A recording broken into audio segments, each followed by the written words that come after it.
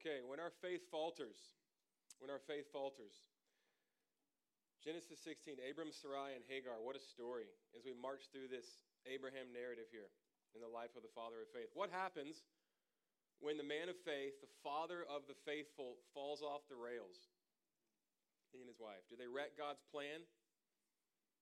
Do they wreck God's plan in bringing blessing to the world? The answer is no. One of the most interesting, encouraging, and honest things about this chapter that Rachel just read, chapter 16, where we see Abraham falter big time, and Sarai, and really throw a wrench in the plan of God, but there is no plan B with God, and God uses it, and he brings beautiful things out of it, okay? Our faithfulness won't thwart his faithfulness, but there's some serious jumping of the gun here. And we can all relate, right? But one of the most interesting things about this chapter is that it follows chapter 15, which I preached last week. And in chapter 15 is like the consummate chapter about Abraham believing God in the face of everything that should have caused him to doubt. His wife, not only were they way past childbearing age, but his wife was barren. His wife was barren. She'd never had a kid. And God said, I'm gonna bless every family of the earth through you. And I'm going to make of you a great people. And Abraham believed God. He believed his word, not what he was saying. Next chapter, they try to help God. And this happens. And that's really encouraging, because if Abraham had perfect faith, that would not be encouraging to me, because I don't have perfect faith. And yet God uses him. And his faith matters, and he believes God, and God credits that to him as righteousness. And yet he falters, and we see that here, and that's actually really encouraging. God uses imperfect people with imperfect faith, because the one that we look to is perfect and he's faithful. So he uses us. Hebrew scholar John Sailhammer points out that the word affliction or misery is the key word in this chapter. It's variously translated, but its root occurs, the same root word occurs in verses 6, 9, and 11. So verse 6, Sarai afflicted Hagar. And what did Hagar do? She fled. It was so bad. She was so mistreated after having a child with Sarai's husband, and on Sarai's recommendation, by the way, that she ran. Turns out, we'll get into this in a second, she ran out in the desert, but she was running home. She was Egyptian. They picked her up when they were in Egypt as a helper, as a servant, and she was running back home. She was on her way back home. She fled into the wilderness. So Sarai afflicted Hagar, verse 6. Verse 9, God to Hagar, the angel of the Lord to Hagar, who turns out the angel of the Lord seems well to be God himself. And we'll talk about that. But God says to Hagar, the angel of the Lord says to Hagar, Hagar, return to Sarai and submit to her. We'll talk about that briefly. That word submit comes from the root word affliction or misery. It's a hard thing, but God calls us, in the midst of blessing us, he calls us to submit, to repent, to submit to his word, and she does that. And then verse 11, the Lord listened to Hagar in her affliction. That's the same root word, and what that's doing is that's saying, that's the author, that's Moses telling us, that's the narrator telling us this is a theme in this chapter, that God brings through the misery that we create and through that we're brought into through our mistreatment sometimes through mistreating others, he brings about beautiful things, and his plan will not be thwarted, okay? So you might be in a place this morning where you're just in the middle of affliction, and this is a word for you, God, because God is faithful. He's with you, he sees you, he hears you, he is the God who runs after you. So 3 points this morning, no surprise there. Losing hope, helping God, and the God who finds us. Losing hope, helping God, and the God who finds us. So let's jump in to losing hope. Abram journeyed from Haran. When God called him out of Ur, he stopped midway in Haran. He journeyed from Haran west to Canaan when he was 75. So Haran was sort of halfway up around the Fertile Crescent. And when he was 75 years old, he began his journey. He picked up from Haran and began moving to Canaan where God called him. So that was at 75. This is 10 years on.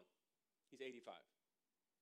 He's 85 years old. 10 years have passed. John Curd, a Hebrew commentator, writes, the promise of God must have seemed absolutely impossible at this point. Absolutely impossible. It's been 10 years. And everything that God has said, I'm gonna bless you through, has not happened. So what am I going to do? I'm probably going to try to help God out. I don't know about you. What do we do when it seems impossible God's going to fulfill his promises? How do we behave? Do we patiently wait for God or try to take matters into our own hands? Kurt, again, Sarai clearly regards the promise of God as folly. It will not happen. In fact, she insists that it is God himself. We'll look at that language. It is God himself who is restraining her from having children. Now, actually, technically, she's right. He's doing it for blessing. He's doing it for greater glory and for a greater story. But she's blaming God. She's mad at God. How can God make such a promise and then prevent it from happening? Let's look at Sarai's control, and then let's look at Abram's passivity briefly under these points. Sarai's control. Sarai, verse 1, Sarai had borne him no children. So you notice how that's phrased? Every word's intentional. Moses is a master. Rather than, he could have said, she had not had any children. But it says, Sarai had borne him no children. See that? It's like, man, the promise has been given to Abram. God's going to change the world through you. But Sarai, you can feel what she must be feeling, the disappointment, even the shame in that culture of not having any kids. And the kid is going to be the vehicle of blessing to the entire, not just to his family. It's the whole reason they moved. It's the whole reason they uprooted everything. All the hopes for the world hang on her having a kid. And yet Sarai had borne him no children. It's setting up the shame and the frustration she must be feeling. They uprooted everything, and yet she hasn't given him any kids. This gives rise to her suggestion that he try to have kids with Hagar. That was not a fun idea for her, to suggest to her husband, hey, why don't you have kids with Hagar, this younger woman? Maybe that's the way God's going to fulfill his promise. What a sacrifice it must have been. How humiliating. She's doing everything she can to help. One commentary, this is Gordon Wenham, he says, it was a serious matter for a man to be childless in the ancient world. A little bit of context here. For it left him without an heir. But it was even more calamitous for a woman. To have a great brood of children was the mark of success as a wife. To have none was ignominious failure. So throughout the ancient East, polygamy was resorted to as a means of obviating, doing away with childlessness. But wealthier wives preferred the practice of surrogate motherhood. Another commentary says, only now in the Abraham narrative is mention made of Sarai's Egyptian servant girl Hagar. We've never heard of her before. She pops up all of a sudden. There were ways in which a childless couple could acceptably meet their need of a child. One was by adoption, and Abraham had evidently adopted Eliezer. We learned that last chapter. Another mentioned in the laws of Hammurabi was for the wife to present one of her slave girls to her husband to bear a son for the marriage. And the child would have been Sarai's, not Hagar's. But do you see verse 2? You can see we've already begun to feel her humiliation, her sadness. She's trying to help. But she says in verse 2, since the Lord has prevented me. Do you hear the anger, the resentment, and pain underneath this statement to Abram? Not since I haven't had any children. She could have said that. She didn't say that. So that's losing hope. Let's look at point 2, helping God. So what does Sarai do? She develops an alternative plan. Now we really start to see echoes of Eden here, echoes of the Garden of Eden. In Eden, the serpent says, has God really said you shall not eat from any tree of the garden? Basically, he's saying God's holding out on else. He doesn't want what's best for you. His word needs to be disregarded. Try something else. Take control. Take it and give it to your husband. We see echoes of this playing out here, and it's intentional. Now let's talk about Abram's passivity as we continue in these verses, these early verses. If you look at the end of verse 2, Abram listened to the voice of his wife. She says, why not try Sarai? Why not try Hagar? Okay, maybe that's how God's going to give us a son that's going to bless every family of the earth. And Abram listened to the voice of his wife. The only other place this occurs in the entire Bible is Genesis 3:17. And to Adam he said, this is Genesis 3, and to Adam he said, because you've listened to the voice of your wife. Okay, because you've listened to the voice of your wife, and what follows is curse. Curse, right? So in our text, listen to this. Sarai, Abram's wife, there's one word, took Hagar and gave her to her husband. Genesis 3:7, listen to the same words. The woman took some of its fruit and ate and gave some of it to her husband. Okay, the sum of the same words is in both texts, Genesis 3 and 16. Woman, took, gave, husband. And that really, those 4 words summarize the action, right? The action in both accounts. Gordon Wenham again says this. He says, this leads to the conclusion. By employing quite similar formulations and an identical sequence of events in Genesis 3:6 and 16, 3 through 4, the author makes it clear that for him, both narratives describe comparable events, that they're both accounts of a fall, right? So one of the things that Moses is telling us here is this isn't just a bad decision. Our sin is a result of a fallen condition. Okay, we aren't just people who sin. We are born into sin. We are sinners. We are opposed to God. We are fallen. And we need to be born a second time. The first time wasn't good enough because born naturally through our parents, we are inheritors of a sin nature. It is a fundamental core problem. And the only way, because it's so fundamental, that we can be saved and renewed is through a complete renewal. We need to be born a second time by being born through a second Adam, not the first Adam, okay? And that's one of the things that Moses is showing us here in this text. This is more fundamental than just simply Sarai trying to take control. This goes all the way back to the garden. She's doing what Eve did, and Abram is being passive just like Adam was.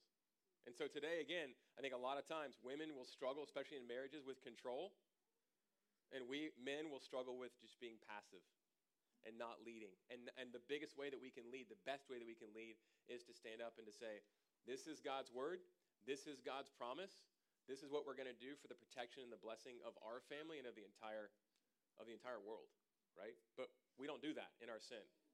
We sit back and say, okay, yes, ma'am, or whatever.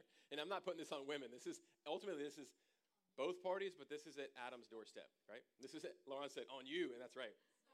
That's right. Amen. Preach. Callbacks on you guys. Yeah. Amen. Not amen, sadly, but it's true. Derek Kidner, he says, for all this, Abram had slipped from faith to be guided by reason and the voice of Sarai, not of the Lord. The New Testament likens Hagar's son, born after the flesh, to the products of self-effort in religion, ever incompatible with those of the Spirit. So how do we do this? How do we try to help God? Like Peter did, right? When he rebuked Jesus for wanting to go to the cross, Jesus said, look, here's the plan. I'm going to go to the cross. I'm going to be betrayed.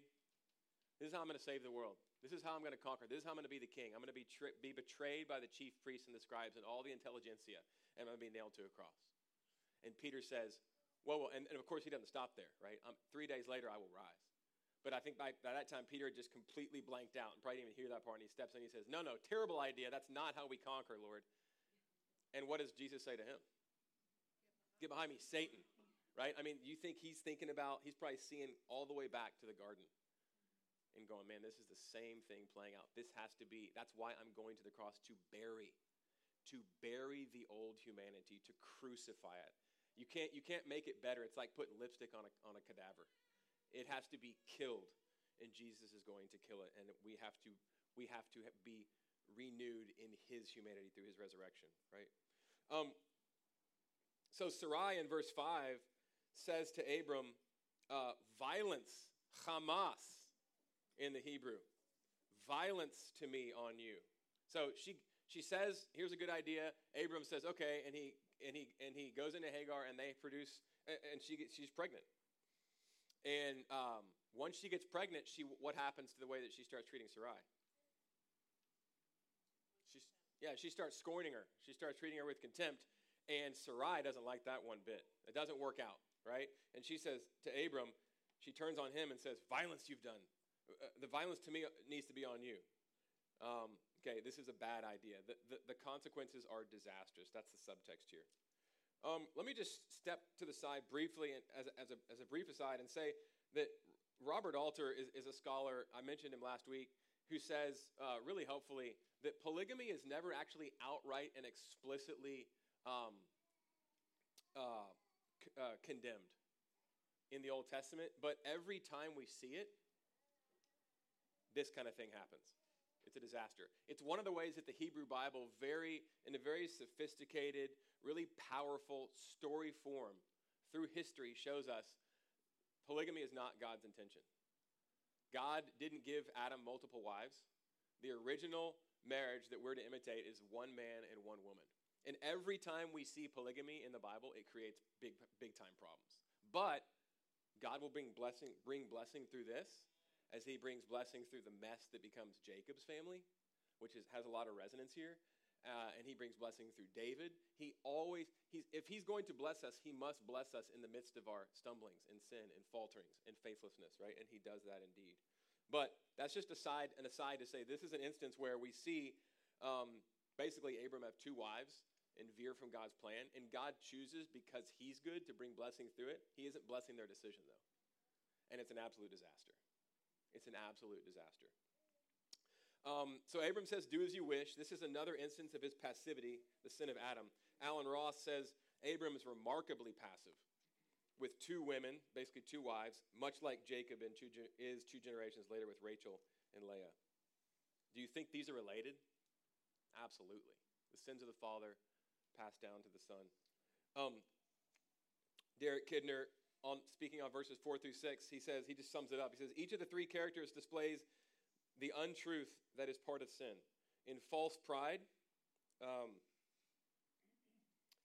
in false blame, and in false neutrality, right? So the false pride of Hagar in verse 4, the false blame of Sarai in verse 5, and then in verse 6, the false neutrality of Abram. But he says Sarai's mask soon slipped in verse 6 to show the hatred behind talk of justice. Now, another aside before we move to the last point, point 3, the God who finds us. Alan Ross just has some excellent counsel in his commentary on how to read Hebrew narrative. He makes this simple but profound point. As we step through this Abraham narrative together, as you read the Old Testament, he reminds us the story is not the message from God. The story, as it is not just in its bare bones. Okay, that the story, the action isn't that alone isn't the whole message from God. It's the setting. It's the setting wherein God works. And all of God's word, all of the Bible is God's word, but he says pay attention to the dialogue. In other words, what I'm saying here, let me translate that, is that because these things are happening by a father of faith doesn't mean that God's endorsing them.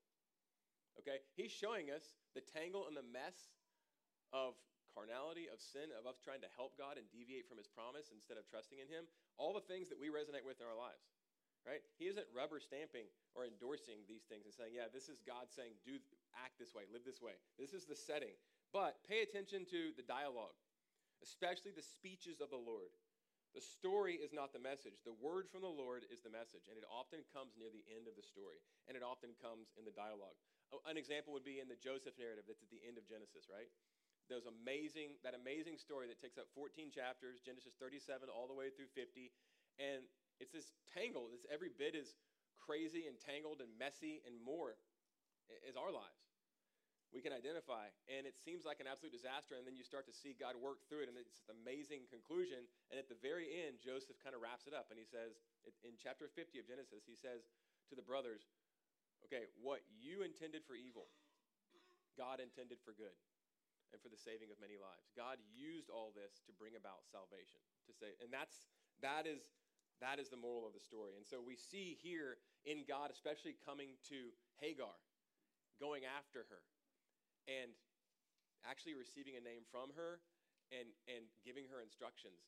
We begin to see the message of the text come out here in the God who finds us. Point 3. So let's jump into that. So point 3, the God who finds us. So Sarai treats Hagar harshly. Hagar flees.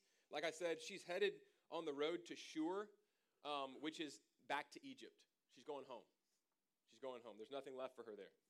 So she thinks. Okay, the next thing that happens after she flees, the very first word, the first action is that the angel of the Lord found her. And literally in the Hebrew it says found her. The angel of the Lord. It's the first verb. Found her is the first word in the verse. She flees, God finds her. The angel of the Lord goes after her, pursues her to speak to her and to save her, to enter into this mess that we have created of our lives, that they've created, right? Okay. And, you know, it reminds me of when God finds our first parents in the Garden of Eden, after they've plunged themselves into misery and they've begun to hide from themselves and from each other and even from the Lord, and sin has entered in and brought death, and it's spreading out through all creation. So he finds them, he goes in search of them, and he finds them in the garden. He says, where are you? And this is a wilderness that their sin and our sin have made of the world. It's not a garden anymore. That was the first married couple. This is a servant, a slave girl, who's been used by a godly man and his wife, to whom God has given a great promise. She's been used and abused and mistreated and run off. And so in so many ways, the narrator is saying, do you see what sin has done to relationships, to all of creation? It's turned a garden into a desert, and it's just made an absolute hash of things. We need a God who runs after us in our sin, in our pain, in our misery. We need a God who sees us and who cares, and that's exactly what we see here. This is the first appearance of the angel of God in the Bible. It's the first time he appears. He condescends to a slave girl in the howling waste. And Hagar soon realizes this is God himself. Verse 13, she says, I have seen the one who sees me. God takes pity on those who are used and abused. There's nothing else in ancient Near Eastern literature like this. History is written by the great people, the victors, the generals, and they always paint even their losses, so far as I've read, with these strokes of genius. But here we have this one woman who's an Egyptian slave who's been mistreated out by herself in the wilds, and God goes to her. And it's the first appearance of the angel of the Lord in the Bible. He has a special heart for those that are in pain and that are in misery. So Sarai sends her away through her mistreatment of her. God sees this, and he sees her. He sees Abram's sin. He sees Sarai's sin. He sees her situation. He sees Hagar's situation. And he arranges things through Hagar's submission to his word. Remember that word means submit to her means it's the same root as affliction or misery. It's hard to submit. It's hard to go home and say, I'm back. I will submit to what you've mistreated me. I'll submit to what you say. But there's blessing in submitting to God's word and repenting and turning around. Literally, Hagar turns around.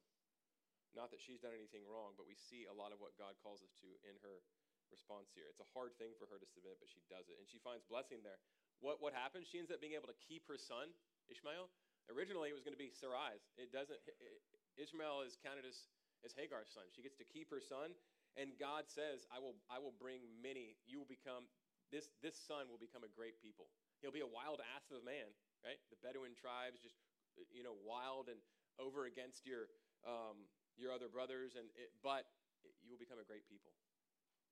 And so God brings blessing through it. God sees us in our pain, our affliction, our misery, and he cares. He always sees us, guys, but sometimes it takes pain for us and misery and affliction for us to see him. And she sees him. Pain has a way of opening our eyes and ears to use C.S. Lewis's amazing line from Problem of Pain. Pain is God's megaphone to rouse us from slumber. What does this mean that she has seen God? The phrase is almost identical. Most scholars note this. The phrase that she has seen God is almost identical to Exodus 33:23, where God says to Moses, you will see my back, but my face will not be seen. And he's saying this to a slave girl, an Egyptian slave girl in the desert heading home after being mistreated by her master and his wife. So here from the language we can tell as she names this well, and she calls on the name of the Lord, she calls on his covenant name, and what she's doing here is she's worshiping. She's worshiping the Lord. She's become a convert. She's become a worshiper of the true God through this pain. Bruce Waltke, another commentator, points out that this is the only time in the Bible, okay? This is the only time in the Bible that someone gives a name to God. God gives tons of names to people, but this is the only time in the Bible that that someone else gives a name to God, and Hagar does that here.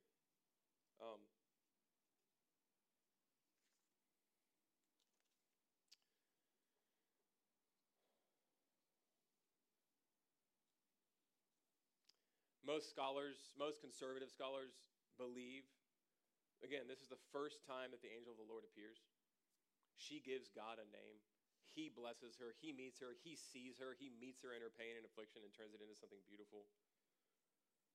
Most scholars agree this is the pre-incarnate Christ, that this is the second person of the Trinity, the only mediator between God and man. The way that God can meet us in our sin and misery, right, is Jesus Christ. It reminds me of Jesus in John 4 with the Samaritan woman who also doesn't have high status at all. She's had 5 husbands, and the man that she's with now is not her husband, and Jesus says that to her. It's a hard word, but it sort of helps her see. She's kind of sassing Jesus to that point, and he says, that's right, the man that you're with now isn't your husband, and you've had 5. And it kind of gets her attention. He's not shaming her. He's not putting his finger in her wound, but he's showing her that he cares about her and that he has a word of healing for her and that he is that word of healing, right? And she's the first person. She's rejected by society. She doesn't feel esteemed. His disciples have gone off to get something to eat. They've gone to get a sandwich, and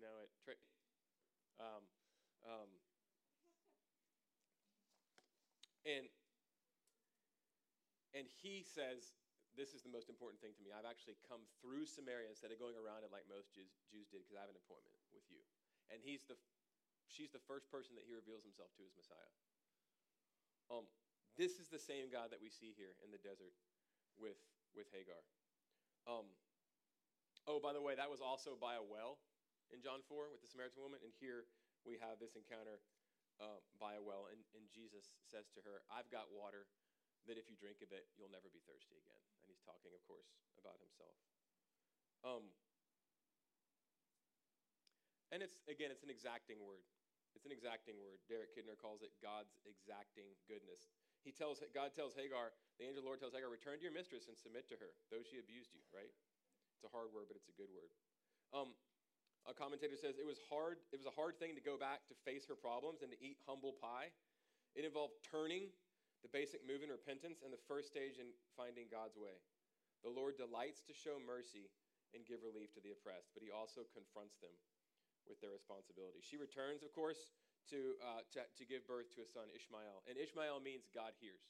So this is the God who runs after us in our sin and misery, who sees us. He's the God who hears us, and that in Christ.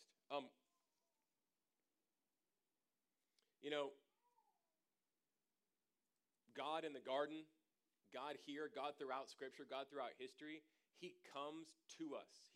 When we sin and turn away from him and we're embroiled in our sin, other people's sin, when we're afflicted and miserable, both because of our own sin and because of the brokenness of the world,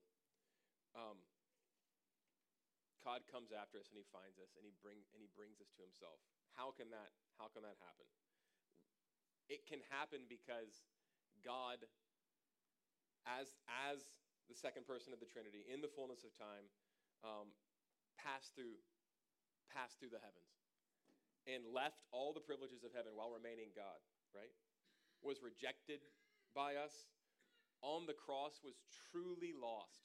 He's able to find us and to meet us in our sin and to redeem us and to bring us into the arms of the Father, because on the cross, he didn't just feel abandoned by the Father, he was truly abandoned by the Father. He who did not deserve it, so that we who don't deserve to be brought in by the Father can be. So that we could be found and brought home.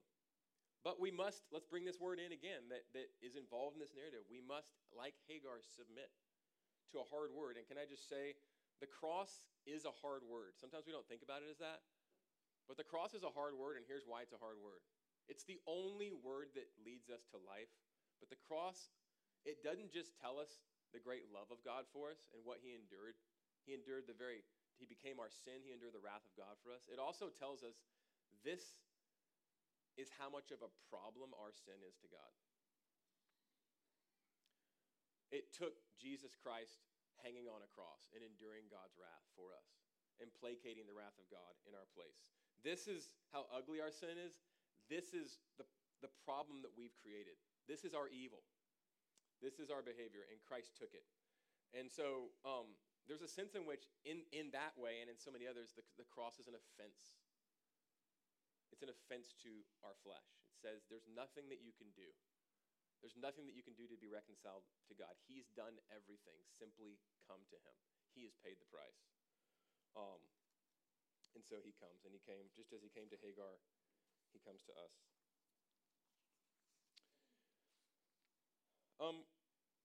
Let me just close by reading this. We see, let me say this and then read this and then close this out.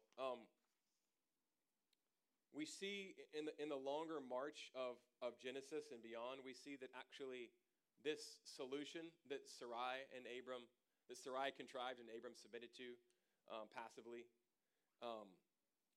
it produced a child.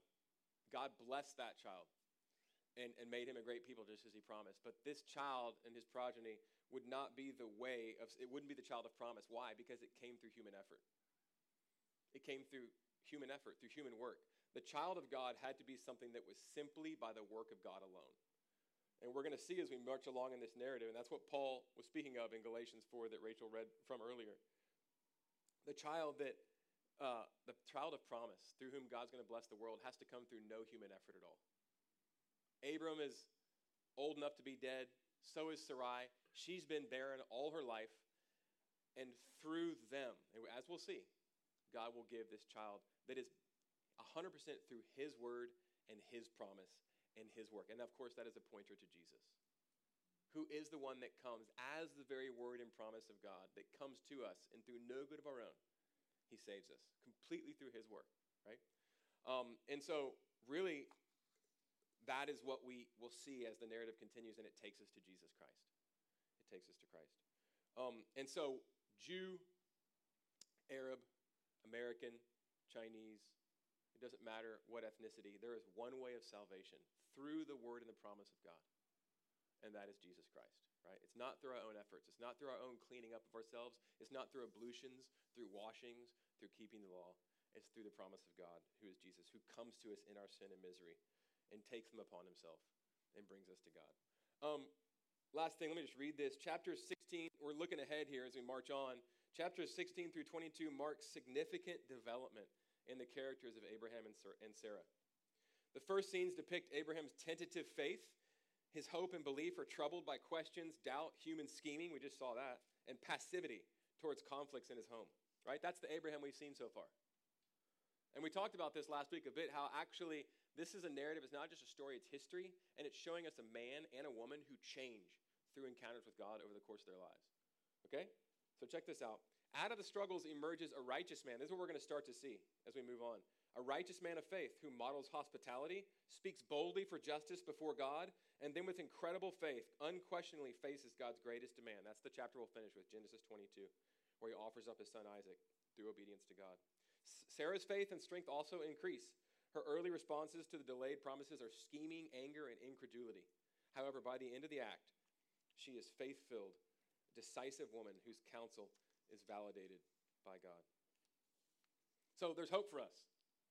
There's real progress in the Christian life as we walk with God through faith in Jesus Christ.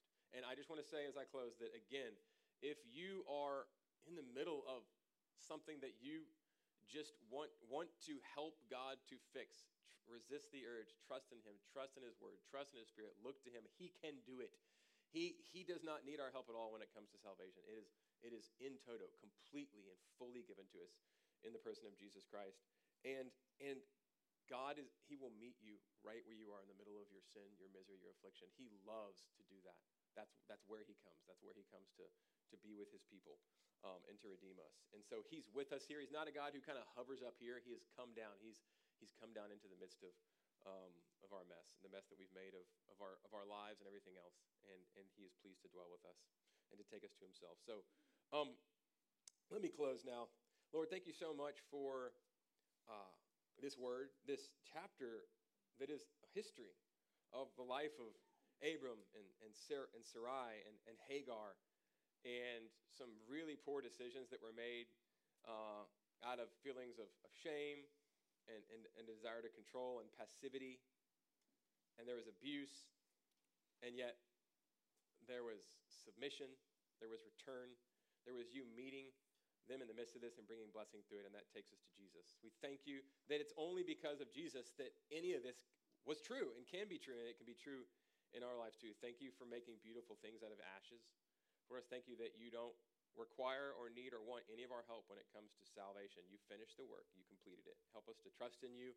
Help us to trust in you today, maybe for the first time. I just pray that you would fill us as we continue to worship you, and that just as you walked with Abram and Hagar and Sarai, that you would walk with us, that you would make us faithful, and that you would continue to show us how faithful you are, even when we're unfaithful. Encourage us, Lord. And I pray all these things in Jesus' name. Amen.